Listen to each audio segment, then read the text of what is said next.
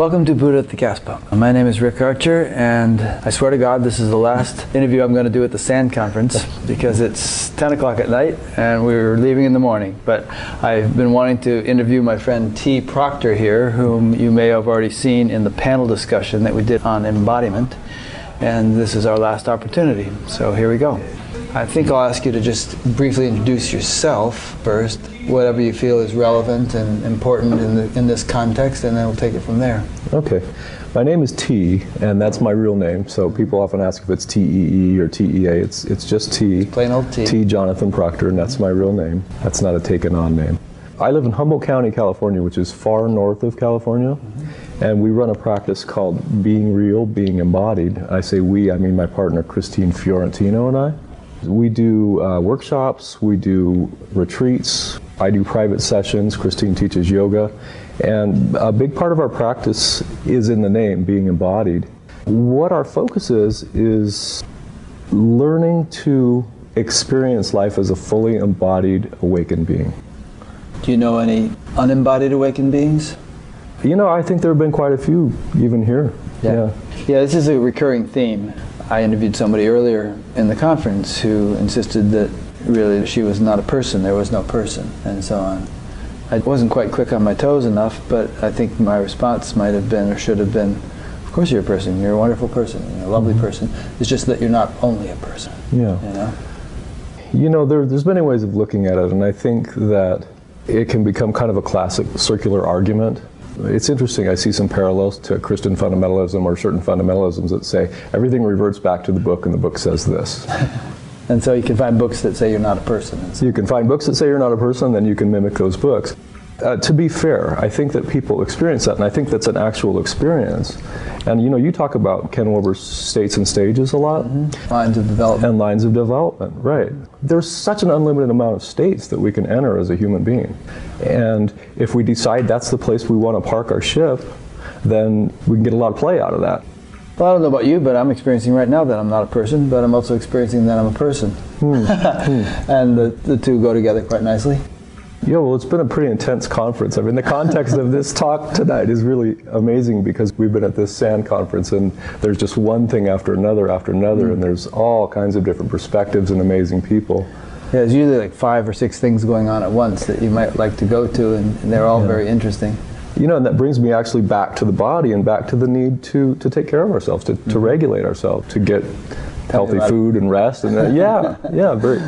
And well, if you don't mind me saying, you know, you took some time off to do some meditation today. Oh, I always do. I mean, that's like bottom line. I haven't missed one in 46 years because I'm obsessive. Yeah, you got to take care of the body. But this whole theme of not a person, maybe we should put it in context because maybe some of the people listening aren't aware that this is an issue. But there's a whole niche of the spiritual community, you know, it's often referred to as Neo-Advaita, in which there's a strong emphasis on the point that, you know, if you look, you can't find any little nugget inside that you could identify as you. There's no person. You just come down to kind of vast emptiness. And so people say, well, there is no me, there's just this vast emptiness. But what happens is, unfortunately, it creates in many people a problem, and even sometimes mental illnesses of some kind.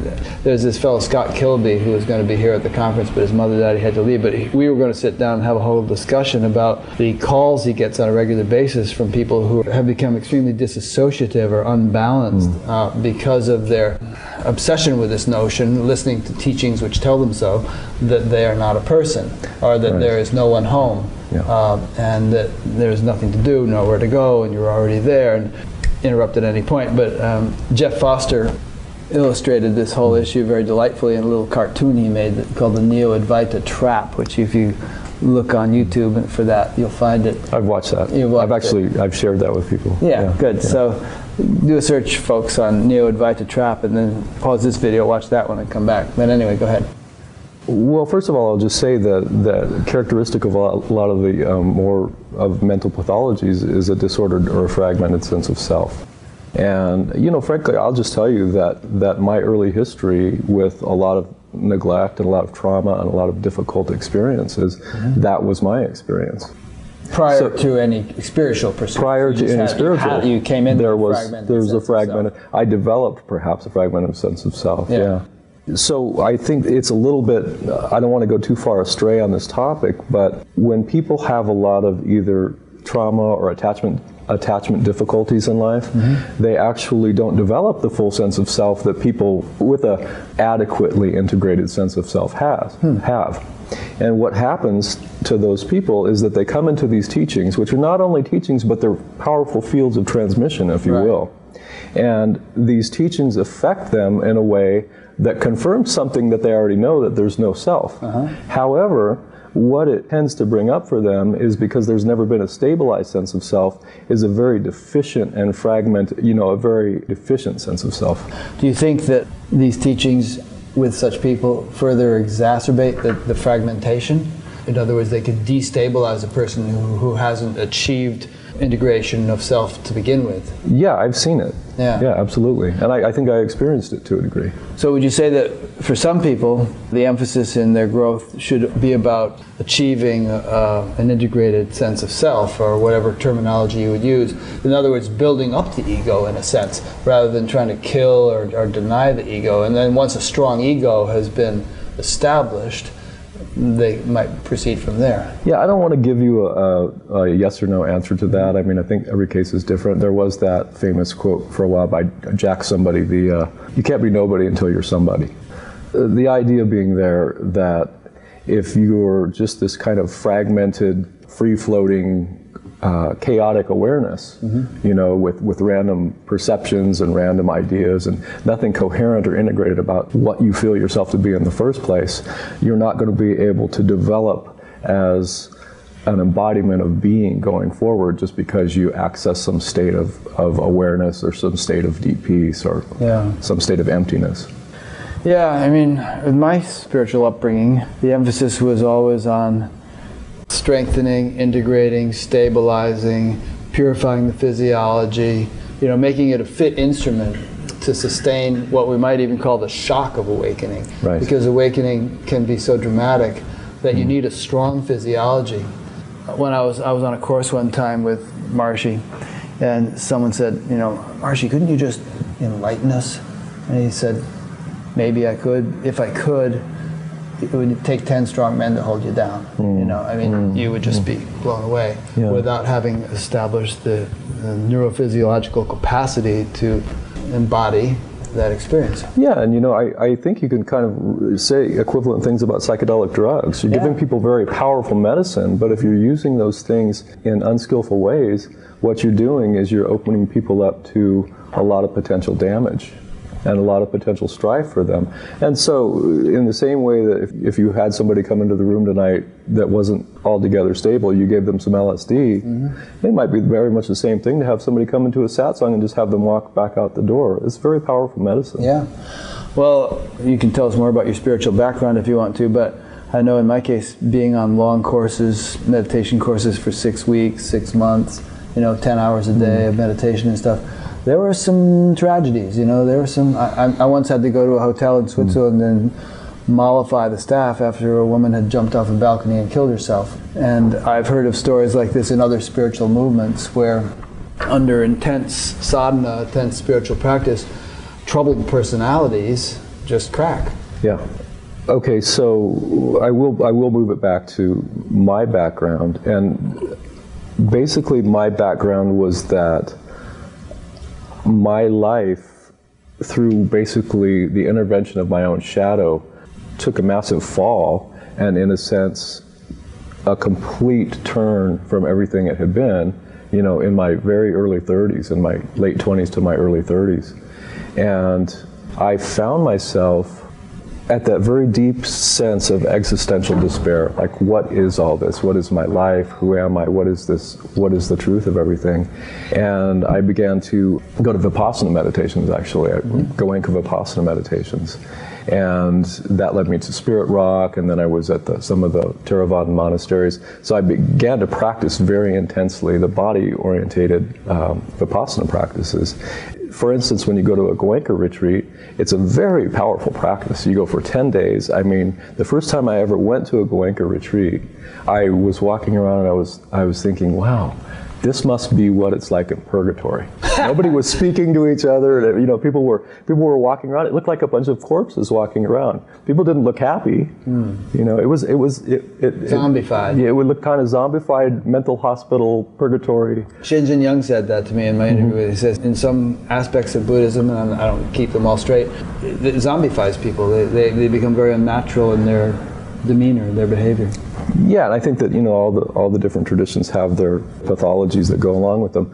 So you go into this very deep place, and I had immediately very deep, profound experiences. I mean, I remember after my very first Vipassana retreat, people were talking about, the men were talking about, all they were thinking about was the girls across the aisle. I was having these amazing, massive experiences of the body as this crystalline structure, and just on and on.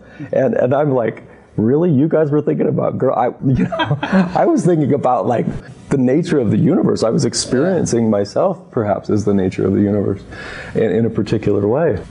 And so then they just let you go. And then the 10 days is over, they say, okay, good luck, practice 2 hours a day, good luck. And they say, you know, don't do anything else. You want to keep it pure, stay with this practice. Right, so I had that. After a while, that wasn't satisfactory. So I came into some of the non-dual teachings. I came into meeting Gangaji, I came into meeting Adyashanti, and really, after a while, I saw all of the non-dual teachers that were available to be seen. I had a little camper, and I would just drive from place to place to place through different states, and it talks about states and stations, through different states, and seeing every teacher that was available. And I guess, you know, this would be a good point to say that at one point I sat down with a certain teacher, and leading up to this point, I had never fasted in my life before, but I just had this sudden impulse to fast, and I fasted for 5 days, and I went to a weekend intensive with this teacher, and I had this terrible feeling that something bad was going to happen. And I was determined to go talk to this teacher, and I waited through, there were a number of different sessions, and I waited till I think about the last session, and then I said, okay, I'm going to go do this. So I sat in the front row, and I was ready to raise my hand, and I was overwhelmed with this sense of panic. And the panic was the fear that I was going to get up and attack this teacher. This terrible, overwhelming fear that I was going to get up and attack this teacher, and that people were going to have to restrain me, and that I was going to be dragged off to prison, you know, just this, but it was very visceral. And so I raised my hand anyway. Somehow, upon facing that fear and walking up there in that moment, and then meeting the teacher, and it was Gangaji, and looking in her eyes and feeling what my experience was, I felt as if a ray, a silver ray that had sound to it, moved down through my chakras, but all the way down through the bottoms of my feet. And I felt total stillness, silence, equanimity, peace, zero tension in the body, and total equality with the other person that was sitting next to me, which was Gangaji at the time. And even as I talk about it now, I can feel the stillness descend. I can feel the presence of the stillness. I can too, actually, as you talk about it. It evokes it. Yeah, and I think, you know, that's why language can be evocative. Language and gesture can be evocative. From that point, that was the departure from what had been in my life a very deep, almost conviction that I felt that I was a damned soul. I mean, I felt that I was a damned, and I think obviously the fear that came up around raising my hand. Not only that I was damned, that maybe I didn't even have a soul. And I'll tell you that it's fairly easy to talk about now, but to be in a life, to live a life where you literally feel like you're damned and you don't have a soul, I mean, to have an inner conviction like that, incredibly painful. You know, we were talking in the car on the way to the restaurant about the fact that enlightenment necessitates a transformation of the physiology, even on the cellular level. I suppose this is the sort of thing that could probably be studied. But the point I'd like to make is that it really is a physiological thing as much as it is a consciousness thing. You know how scientists will tell you that waking, dreaming, and sleeping are each unique states of consciousness, physiologically as well as subjectively. Well, higher states of consciousness are unique in the same way. They're not only different from one another and from waking, dreaming, and sleeping in a significant, marked way, but their physiological correlates are significantly different. uniquely. So, to my way of understanding what evolution to enlightenment or whatever, we won't even bother to define enlightenment now, but spiritual awakening, what it necessitates is a complete restructuring, not only of our way of perceiving and our subjective orientation, but of the neurophysiology which supports that. Sure. And this is really great. I hope I'm not cutting you off, but this is really beautiful because this is so important to our teaching.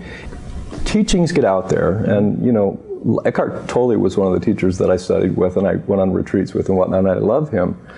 But somehow in the way that he teaches and some of the teachers teach, it's as if ego is just these kind of thoughts floating around in the mind, and if you can just kind of turn away from the thoughts floating around in the mind and see the awareness of the thoughts, see the space in which the thoughts arise, you'll be free of ego.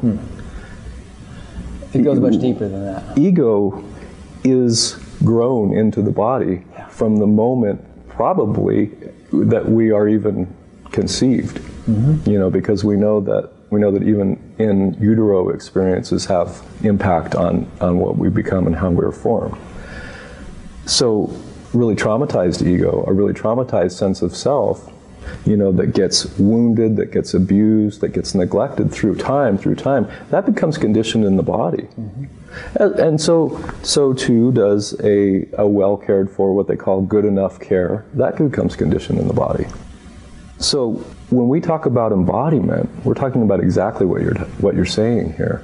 Not only awakening to the state once or twice or many times over and over, but embodying that state by growing your body into the state of being. There has to be a transformation on the level of the cells and on the level of the neurons and the whole physiology. And there are sort of esoteric Eastern schools of thought which understand this in great detail in their own terminology, with all the nadis and the sushumna and the ida and the pingala and all this stuff that's supposed to, and the chakras and all this stuff that's supposed to go on in the physiology, both subtle and gross, in order for consciousness to be transformed and higher consciousness to be sustained. I'll tell you, I mentioned that we used to go on these long courses. The way it would work is we'd get there and start building up in the amount of meditation we do. Remember Dear Prudence, the song, how it went, look around, round, round. It was called rounding. And you'd meditate, you'd do asanas, you'd meditate, you'd do asanas, you'd build the amount, you did it until it was... I'm just touching my heart right now. I'm just stamped on my microphone, but it's just touching my heart with you talking about this. Something about you talking about your Dear Prudence and your early times. Yeah. And so it would build up to the point where you're doing it from morning till night, many hours. And if, for some reason, you had to leave abruptly in the middle of that, you came out like unmolded jello into the world, unable to, and all hell could break loose in your life. The Beatles left abruptly in the middle of their course, and George Harrison once said, I don't know what happened after India. Everybody's egos just went crazy. And so the way we left properly was a month or so before it was time to leave, you start diminishing the amount of meditation you're doing. I mean, even in the height of it, going into town to buy a toothbrush would be like, whoa! Like you made the comparison to LSD or something. You just couldn't handle the sensory input because you were so wide open. Absolutely. There was so much stuff going on. And so there had to be this kind of gradual shutting down of the openness and integration of what had been, of the transformation that had been taking place. And then you go back home and for 6 months or so and just plunge into activity and then go back and do it again. Always there had to be the counterbalance of the integration. So you're titrating and pendulating. It's a good time to bring in how wise the new understanding of trauma is and the understanding of trauma treatment is. Because we understand that we need cycles of regulation, we need to be kind to our physiology, we need to be kind to ourselves. So anyway, here we have this eclectic, diverse world of modern spirituality with all kinds of teachers teaching all kinds of things, and all sorts of people, and they're all arguing with each other on Facebook, and so it's kind of a mishmash, but there's something exciting happening. But I suppose what you're doing, and what some other people are now starting to do, is to bring in a much needed service or perspective to this whole process so that people just don't sort of waltz into it willy-nilly without proper preparation, without really knowing what they're doing, and end up nutcases. You're trying to sort of help people. Don't let me put words in your mouth. What are you doing? Okay, good. Yeah, well, then I'll go back to my own case. So This awakening experience that I described, The Gangaji experience. the Gangaji experience, it opened worlds of experience that I could have never imagined. And you know, you've been meditating for a long time, you know how weird things can get. So I'm not going to go into all the details and all the gory parts of the awakening experience. But at some point after that happened, I really remained in a state of bliss and gratitude and love and joy, and you know, for quite a long time, even though I was having really, really peculiar experiences. And I think off and on, for at least 6 months, I was just in this, right? And then off and on for the next 2 or 3 years, you know, it was mostly that, and then there was some kind of titrating into reality. I wasn't working. I was really driving around in my camper from retreat to retreat, which was a lovely time. But it came to a point where I needed to get back into the world. Yeah. I needed to go back to work. The first thing that I found was that I was exquisitely sensitive, so exquisitely sensitive, and it was traumatizing to come back into a world and be working and be in loudness when I'd been in the wilderness a lot. Yeah. The second thing I found is that nobody really cared what my experience had been in the world. There was no commercial value to the awakening that I had, all the different beautiful experiences of awakening. So there was a sense of isolation in that. And then finally, because I had to interact with people who didn't care or know about this, what I realized is that I kind of had to go back into my old structures in order to deal in the world. And my old structures were pretty dysfunctional. Somehow, having changed so much, couldn't you have rebuilt slightly new structures that wouldn't have been as dysfunctional as the old ones? I think there was, and certainly there was a change. And I think with people that have awakening experiences, there are changes, and there are things that are that gracefully fall away, and there are things that don't fall away, and there are things that actually come back and revisit that seem to have fallen away. What I ultimately found out is I didn't know who I was as a person. I didn't know myself at all. I had very little introspective sense of myself. Even after all that spiritual stuff?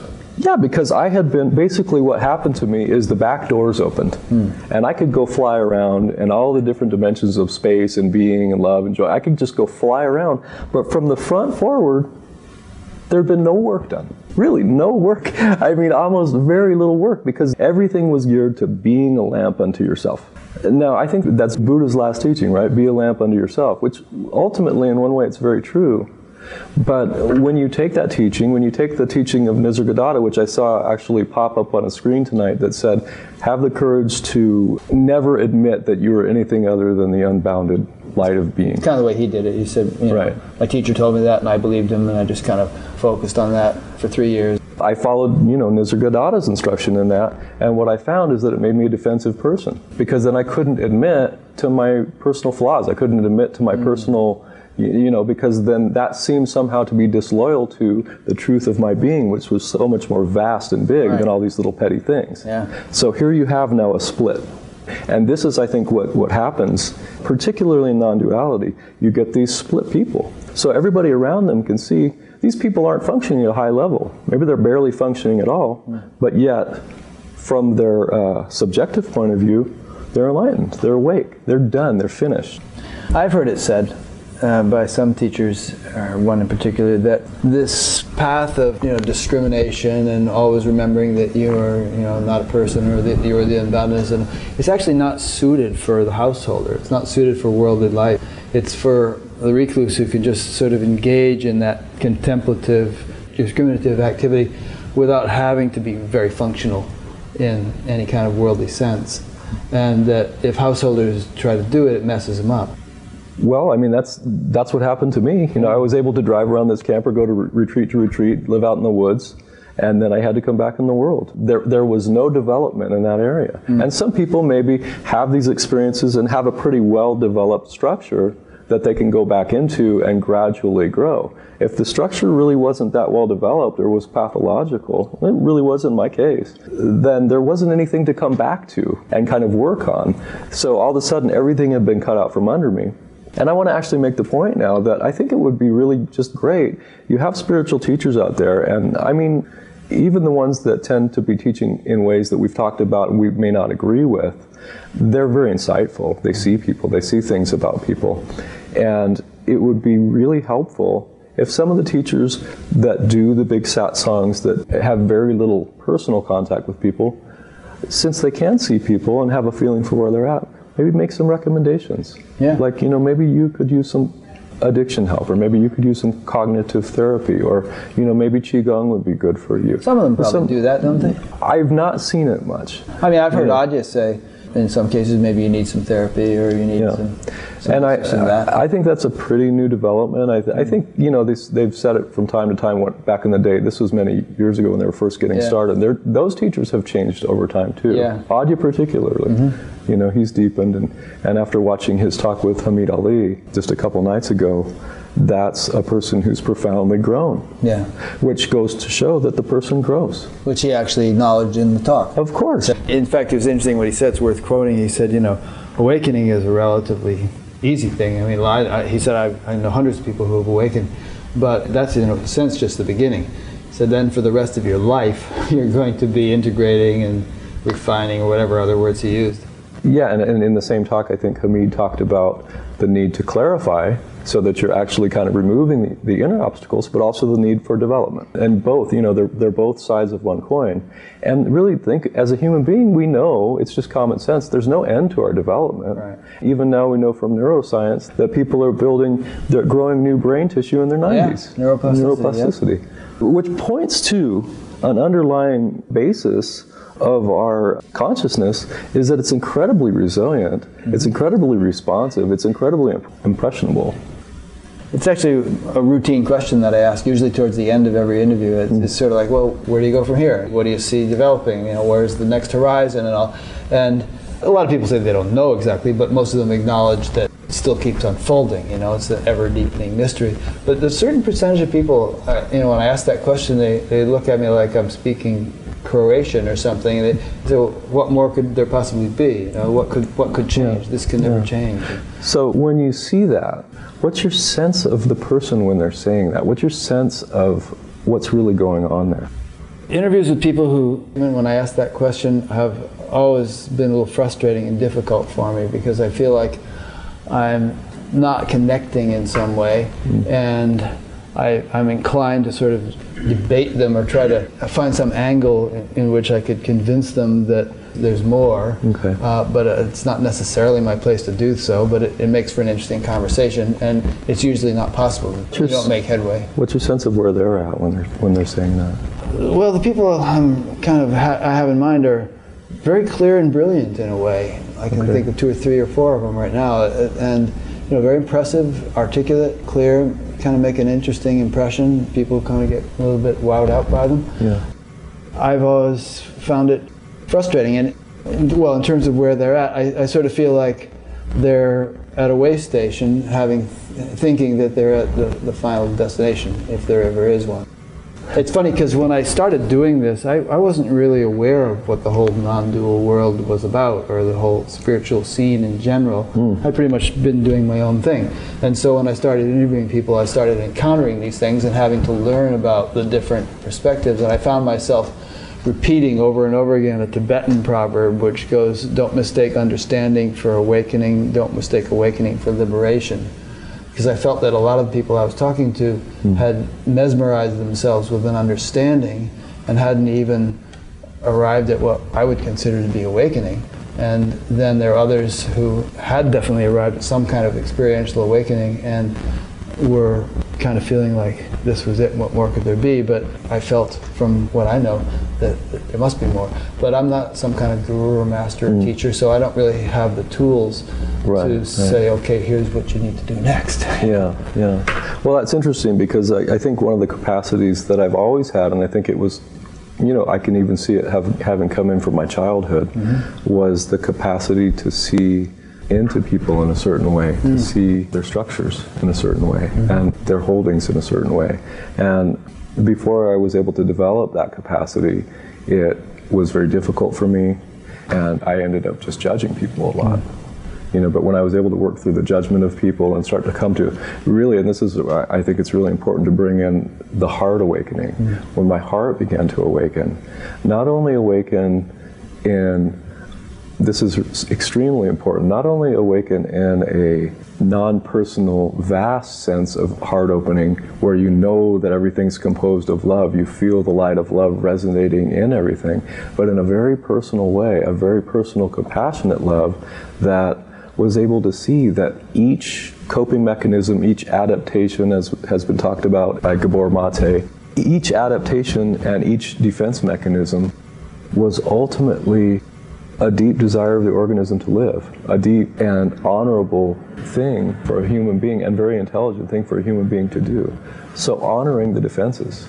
And as I came into honoring the defenses and I started to see them in people, it's like a kind of a reading of the body energy of people, but I could actually read their body by feeling it in my body. It's interesting. Yeah. Imani was saying that today when I interviewed her. Okay. She can kind of use her own body as a tuning fork or something, or an instrument to detect what's going on in somebody else's. Yeah, another teacher was talking about that today. I believe. I'll just take a moment and settle down a little bit. Just coming back to what's important here. So what's important about that is that when I hear people saying, there's nobody here, I see the defense in it. I see the defensiveness there. And I honor that. I honor, okay, that's where you need to be. That's where you need to be in this place. Maybe it's the only breath of fresh air they've really ever had in their lifetime. Okay, so breathe there for a while. Yeah, it's a resting place. Yeah, sure. Yeah. Sure.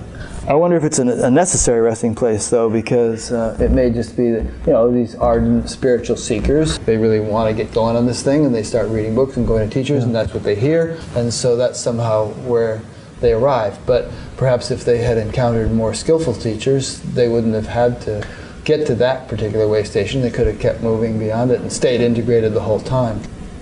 That may be. I mean, again, I think it's something, there's a lot of different ways to see that and interpret that. But ultimately, there are now teachers that teach embodiment. And the reason I wanted to do this interview with you, what's important to me about doing this interview, is to say that we are here.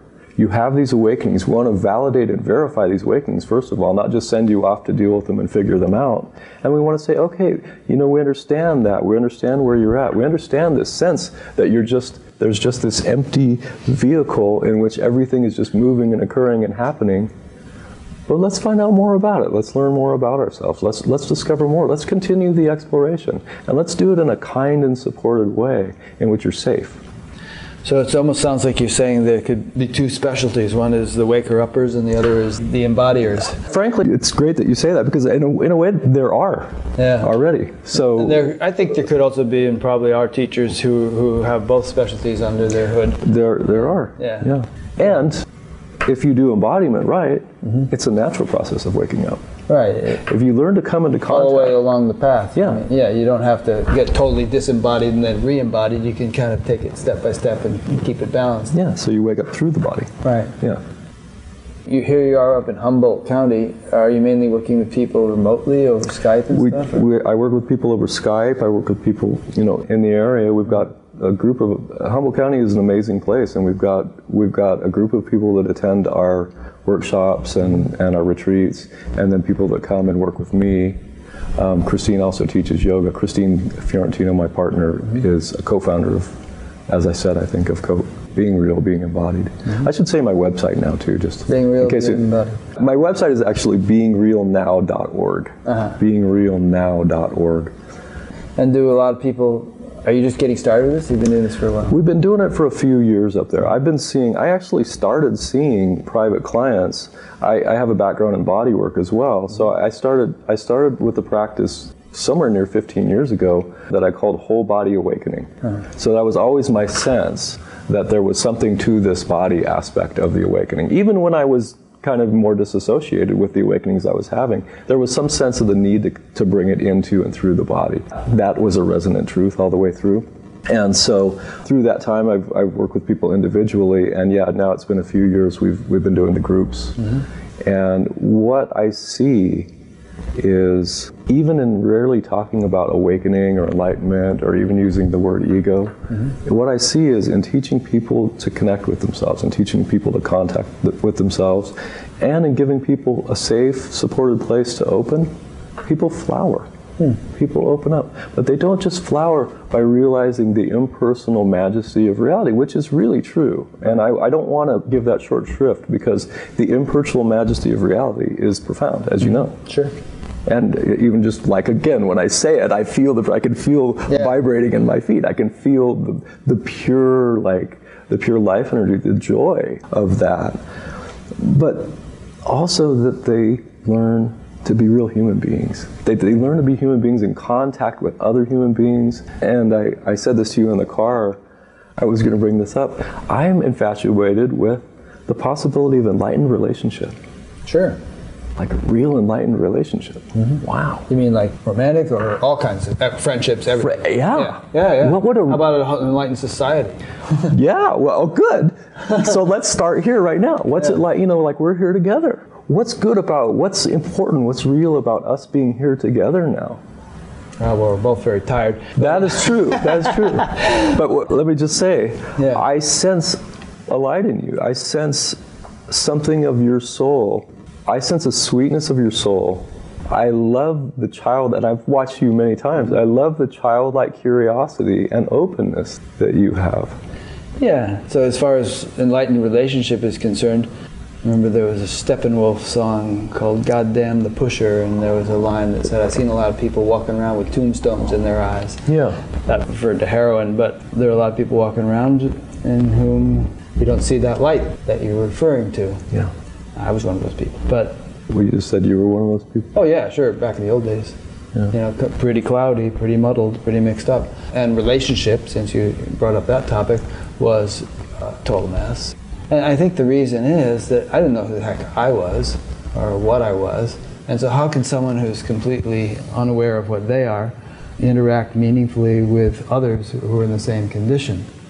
Both are in a kind of a clouded, occluded state. Sure. And the whole world, in large part, I mean, we don't mean to be holier than thou here, but by definition, if we read spiritual books and all, ignorance, as it's usually referred to, a lack of enlightenment, is the common condition of humanity. Yeah.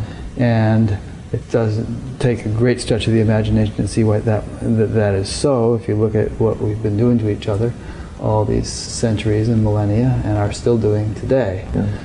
And, it's always my hope that a more enlightened society would be one free of war and free of environmental destruction and all the other yucky stuff that happens in our world. And I think that's entirely possible. If it can be achieved on a one-to-one level, there's no reason why it can't be achieved on a national level and an international level and so on, if enough. Yeah. It's like the old analogy, if you want to see a green forest, you have to make each individual tree healthy. You can't spray paint the forest with green or any other such thing. No. Each tree has to be nourished from its roots and become a green, healthy tree, and then you'll have the entire forest will be green. Until that happens, the forest is going to be all gray and withered. Get the analogy, right? Yeah. Yeah. Yeah, I do. So, how do we do that? Well, I think it's kind of happening. I was talking to Mirabai Starr's mother last night, and she was saying, she's almost 80 years old, and she still travels all over the place and full of life. And she was down in Mexico recently, living in Mexico. And she said there are all these little pockets of spiritual clusters of people forming, and kind of organically, naturally, spontaneously forming.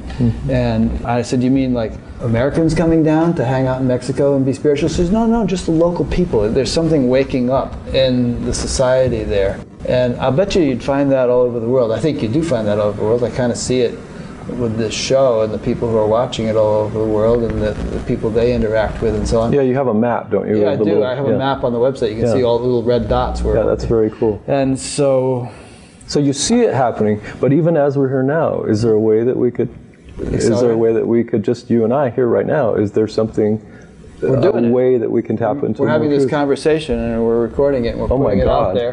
And it's making a contribution to this awakening. But even as we're talking now, I think there's even opportunity to realize deeper contact with ourselves, to realize, like, wow, what is it really going on here that we're talking? What's really the meaning of our two beings sitting here, our parent two beings sitting here? Well, I'm not entirely sure what you're getting at. What are you getting at? Let's see.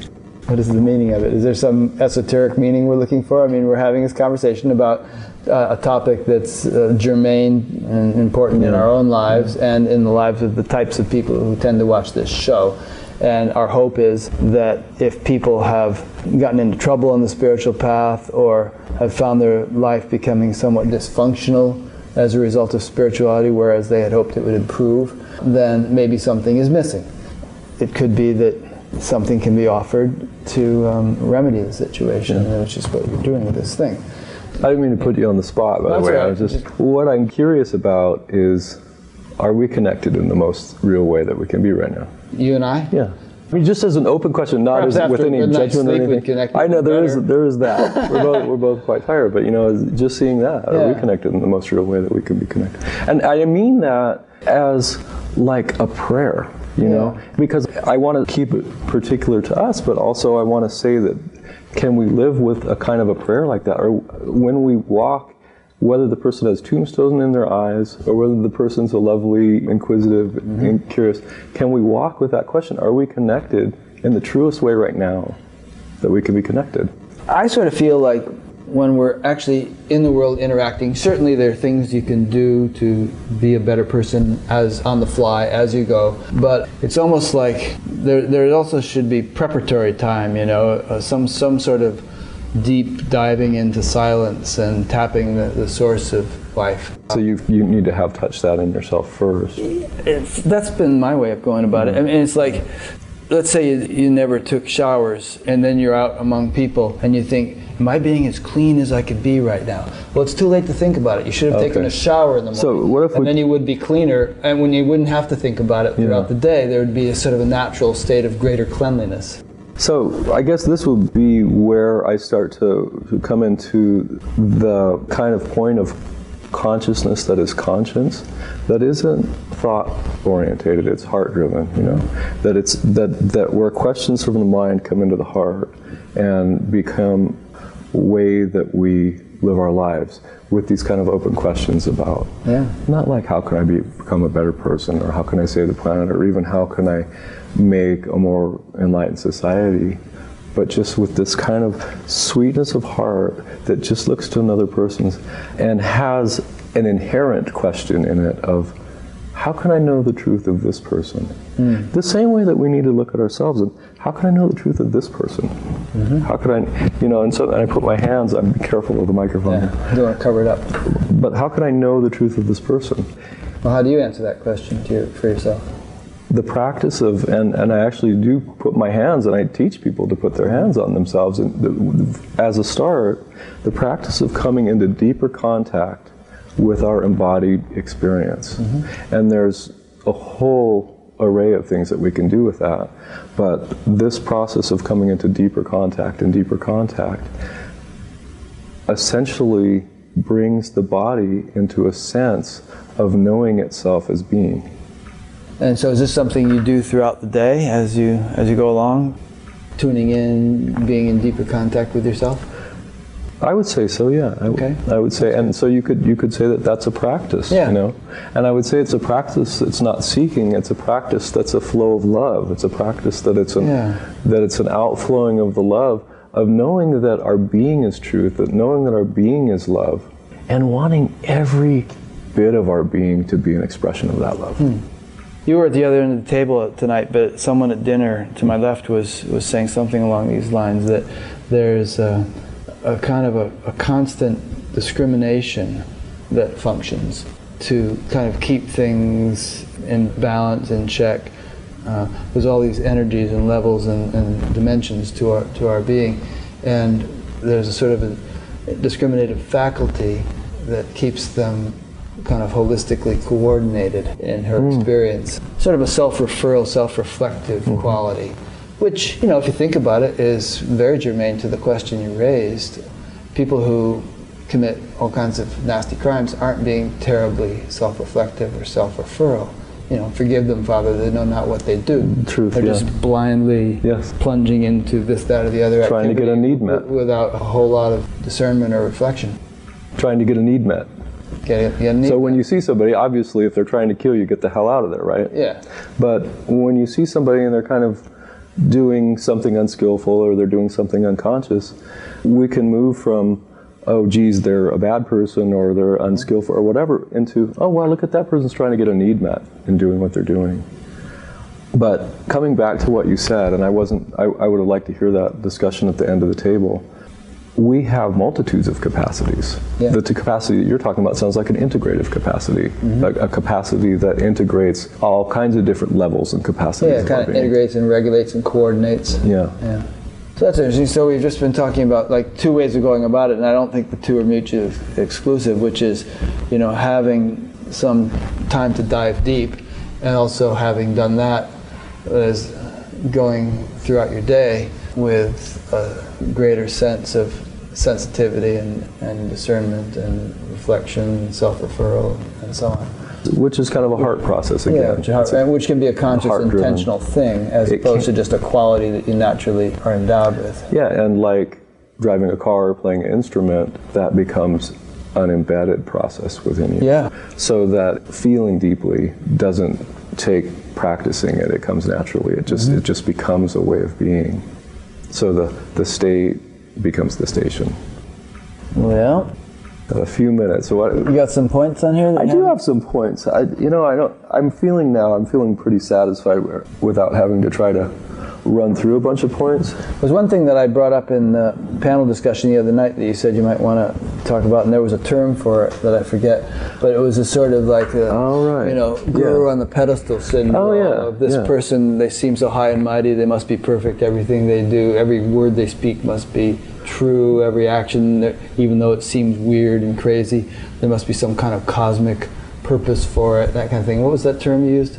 Well, I'll use that as a little vehicle to get back to my own journey, because I did seek different help for what I was going through and found some that was helpful, but ultimately found my way into the Diamond Approach. Right. And there I've been for many years, and one term the Diamond Approach uses is the idealizing transference. Idealizing transference. Yeah. So you idealize the teacher. Yeah. And what do you transfer? You're transferring all the inner qualities of your being, or certain inner qualities of your being, but particularly the grand and beautiful dimensions and qualities of your being onto this teacher.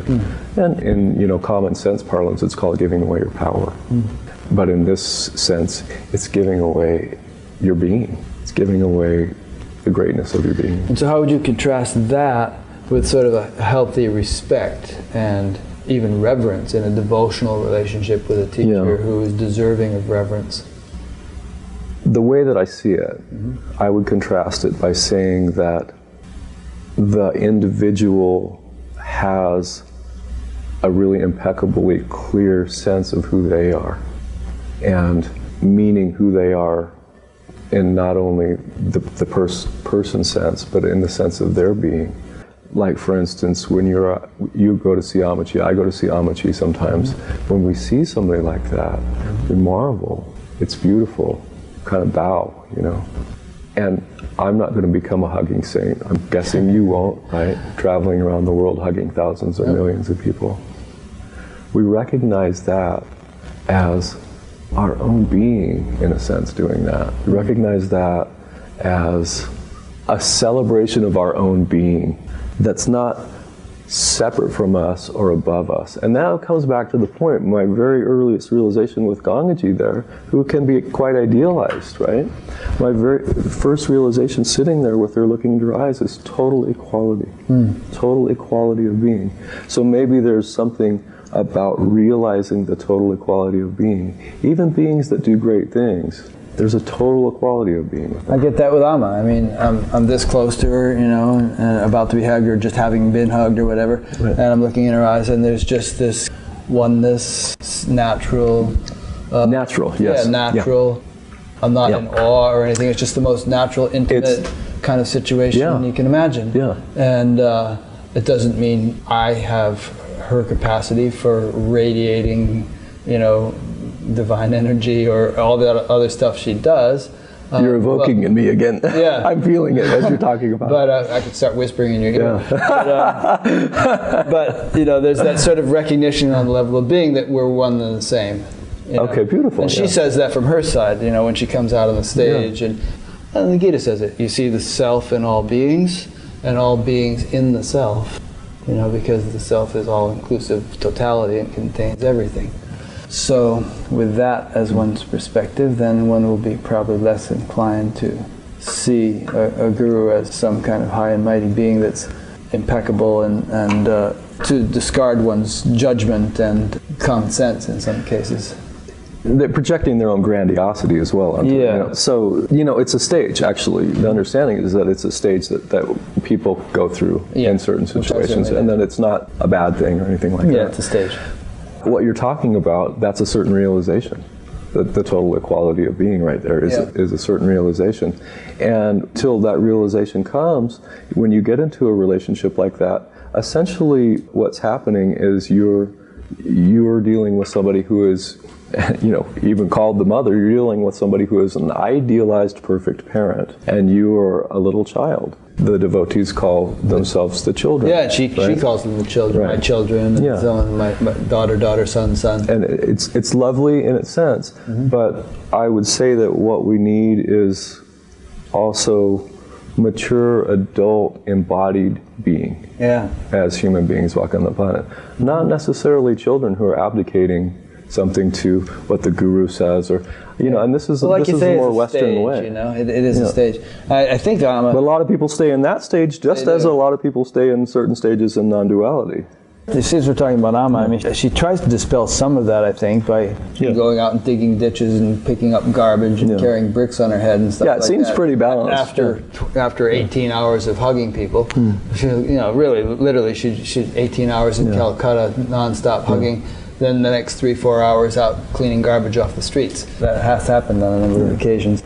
Maybe we're getting off on a tangent, but I think some gurus are more inclined than others to try to level the playing field and make others realize that they too are just a person and you know, don't need to own 94 Rolls Royces or anything. I'm not speaking disparagingly of Amma's devotees in any way, so I just want to say that. But again, what I want to say is that we need really mature human beings.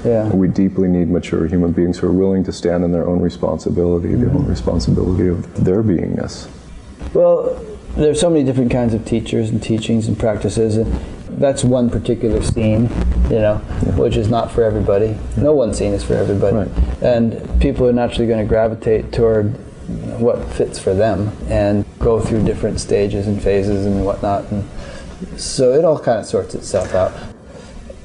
Over the past 4 years since I've been coming to this conference, it seems to me that there has been a real kind of upsurge in interest in what we're talking about here, embodiment, integration, and also a more universal recognition that we're all bozos on this bus and that there's an infinite range of possibility for further growth and maturation.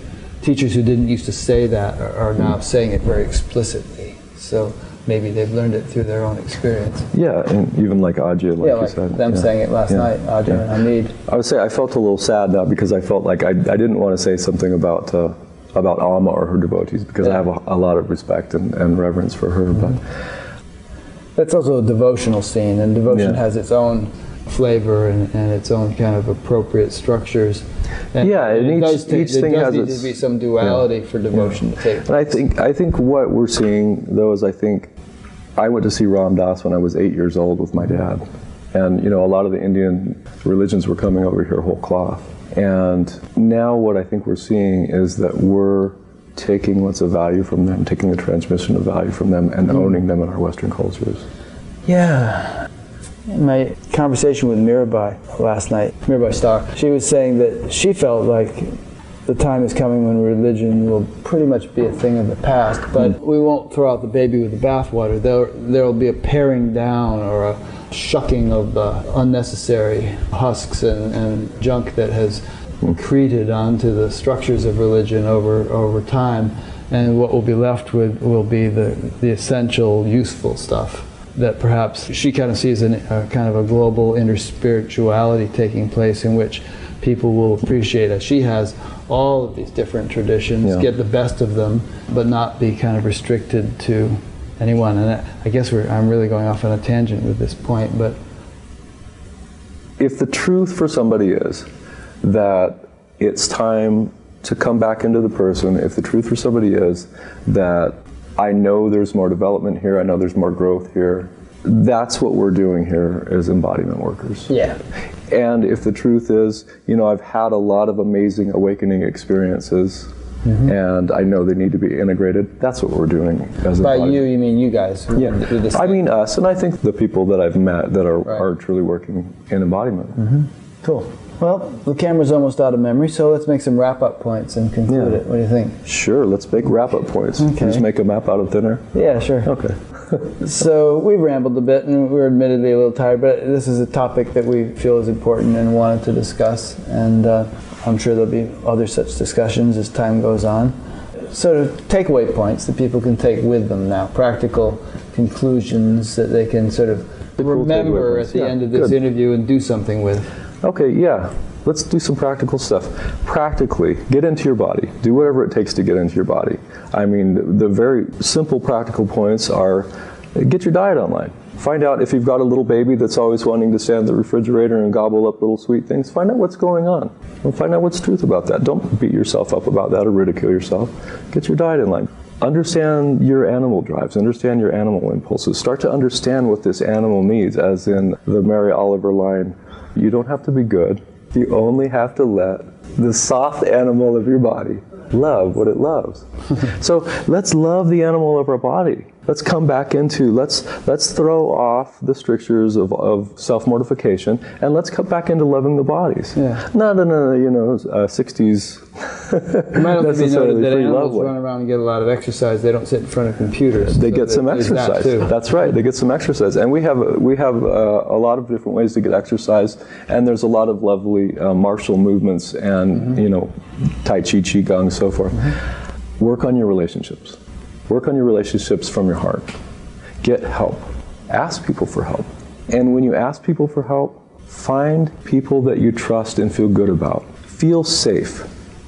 When you go see somebody, check out if you feel safe. If you feel safe and you're with that person, go forward. If you don't, if red flags come up for you, if you're being asked to do things, or if you're being asked to abdicate your power in a way that feels uncomfortable, get out of there. Just get out. Make a heartfelt commitment to your love of truth. Love the truth of being more than anything else. So instead of trying to annihilate everything that stands in the way of your loving the truth of being, just love the truth of being more than anything else. And I think that essentially, I could probably come up with a lot more bullet points. That's a good one, because that one subsumes a lot of stuff. Seek ye first the kingdom of heaven, and all else shall be added unto thee. Principle the highest first. If you love the truth of being more than anything else, all the other stuff kind of falls into line. It does, and it means that you're willing to face whatever difficulty. People talk a lot in these embodiment traditions about allowing everything to be here. Yeah. It means that you're willing to face whatever is needed to be faced. Whatever is difficult in yourself or in your life situation. It means you're willing to take the steps that you need to take in your life, however difficult that may be. Yeah. Okay. Well, let's leave them wanting more, as P.T. Barnum said. All right. So thanks for listening to this. Two tired old fogies rambling on about things that interest them. Probably people who are watching this, 99% of them will have watched other things on batgap.com, and they'll know what it is and what to do and all that stuff. But just in case there's some newbies, I just want to explain that this discussion is part of an ongoing series of interviews, of which there are already over 250, and they're all archived at batgap.com, B-A-T-G-A-P. They're also on YouTube, of course. You can subscribe on YouTube. YouTube will notify you when new ones get posted. But if you come to Batgap, then you'll find more things, such as a place to sign up to be notified by email, a link to an audio podcast, various types of indexes or indices of past interviews, donate button, discussion forum, a bunch of things there. And we have, as time allows, we have all kinds of interesting plans for making the site an even more exciting resource for people. For instance, I have this idea for a page which would be sortable by the user, whereby they could see what's happening in London, and immediately get a list of all the teachers and events that are happening in London, chronologically sorted. Or they could say, what is Adyashanti up to? And automatically get a list of all his events. So you could sort it by different criteria like that. That's just one idea. There's no end to ideas, it's just a matter of time. It's an ongoing project, and I hope you'll continue to participate. Thanks, Rick. Thanks, Dee. Yeah. I really appreciate you. Well, thank you. Appreciate you too. It's been a lot of fun doing this. Yeah.